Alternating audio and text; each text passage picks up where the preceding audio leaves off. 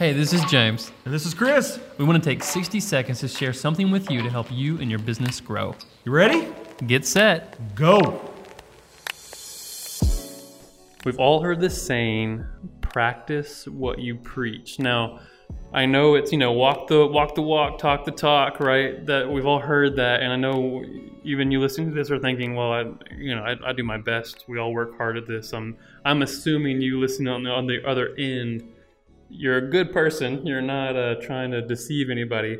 But it's a good reminder because sometimes you get caught in the middle of a job or you're trying to lead your team a certain direction and you may not actually pull through with what you've said.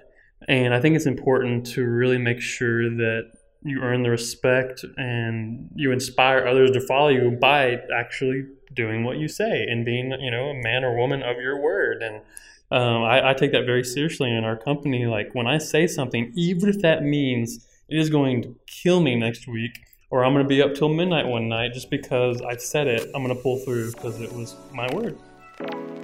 Thanks for listening to the Quirk Advertising Podcast. We're coming to you Monday through Friday every week for just 60 seconds of solid content. You can check us out online at quirkadvertising.com.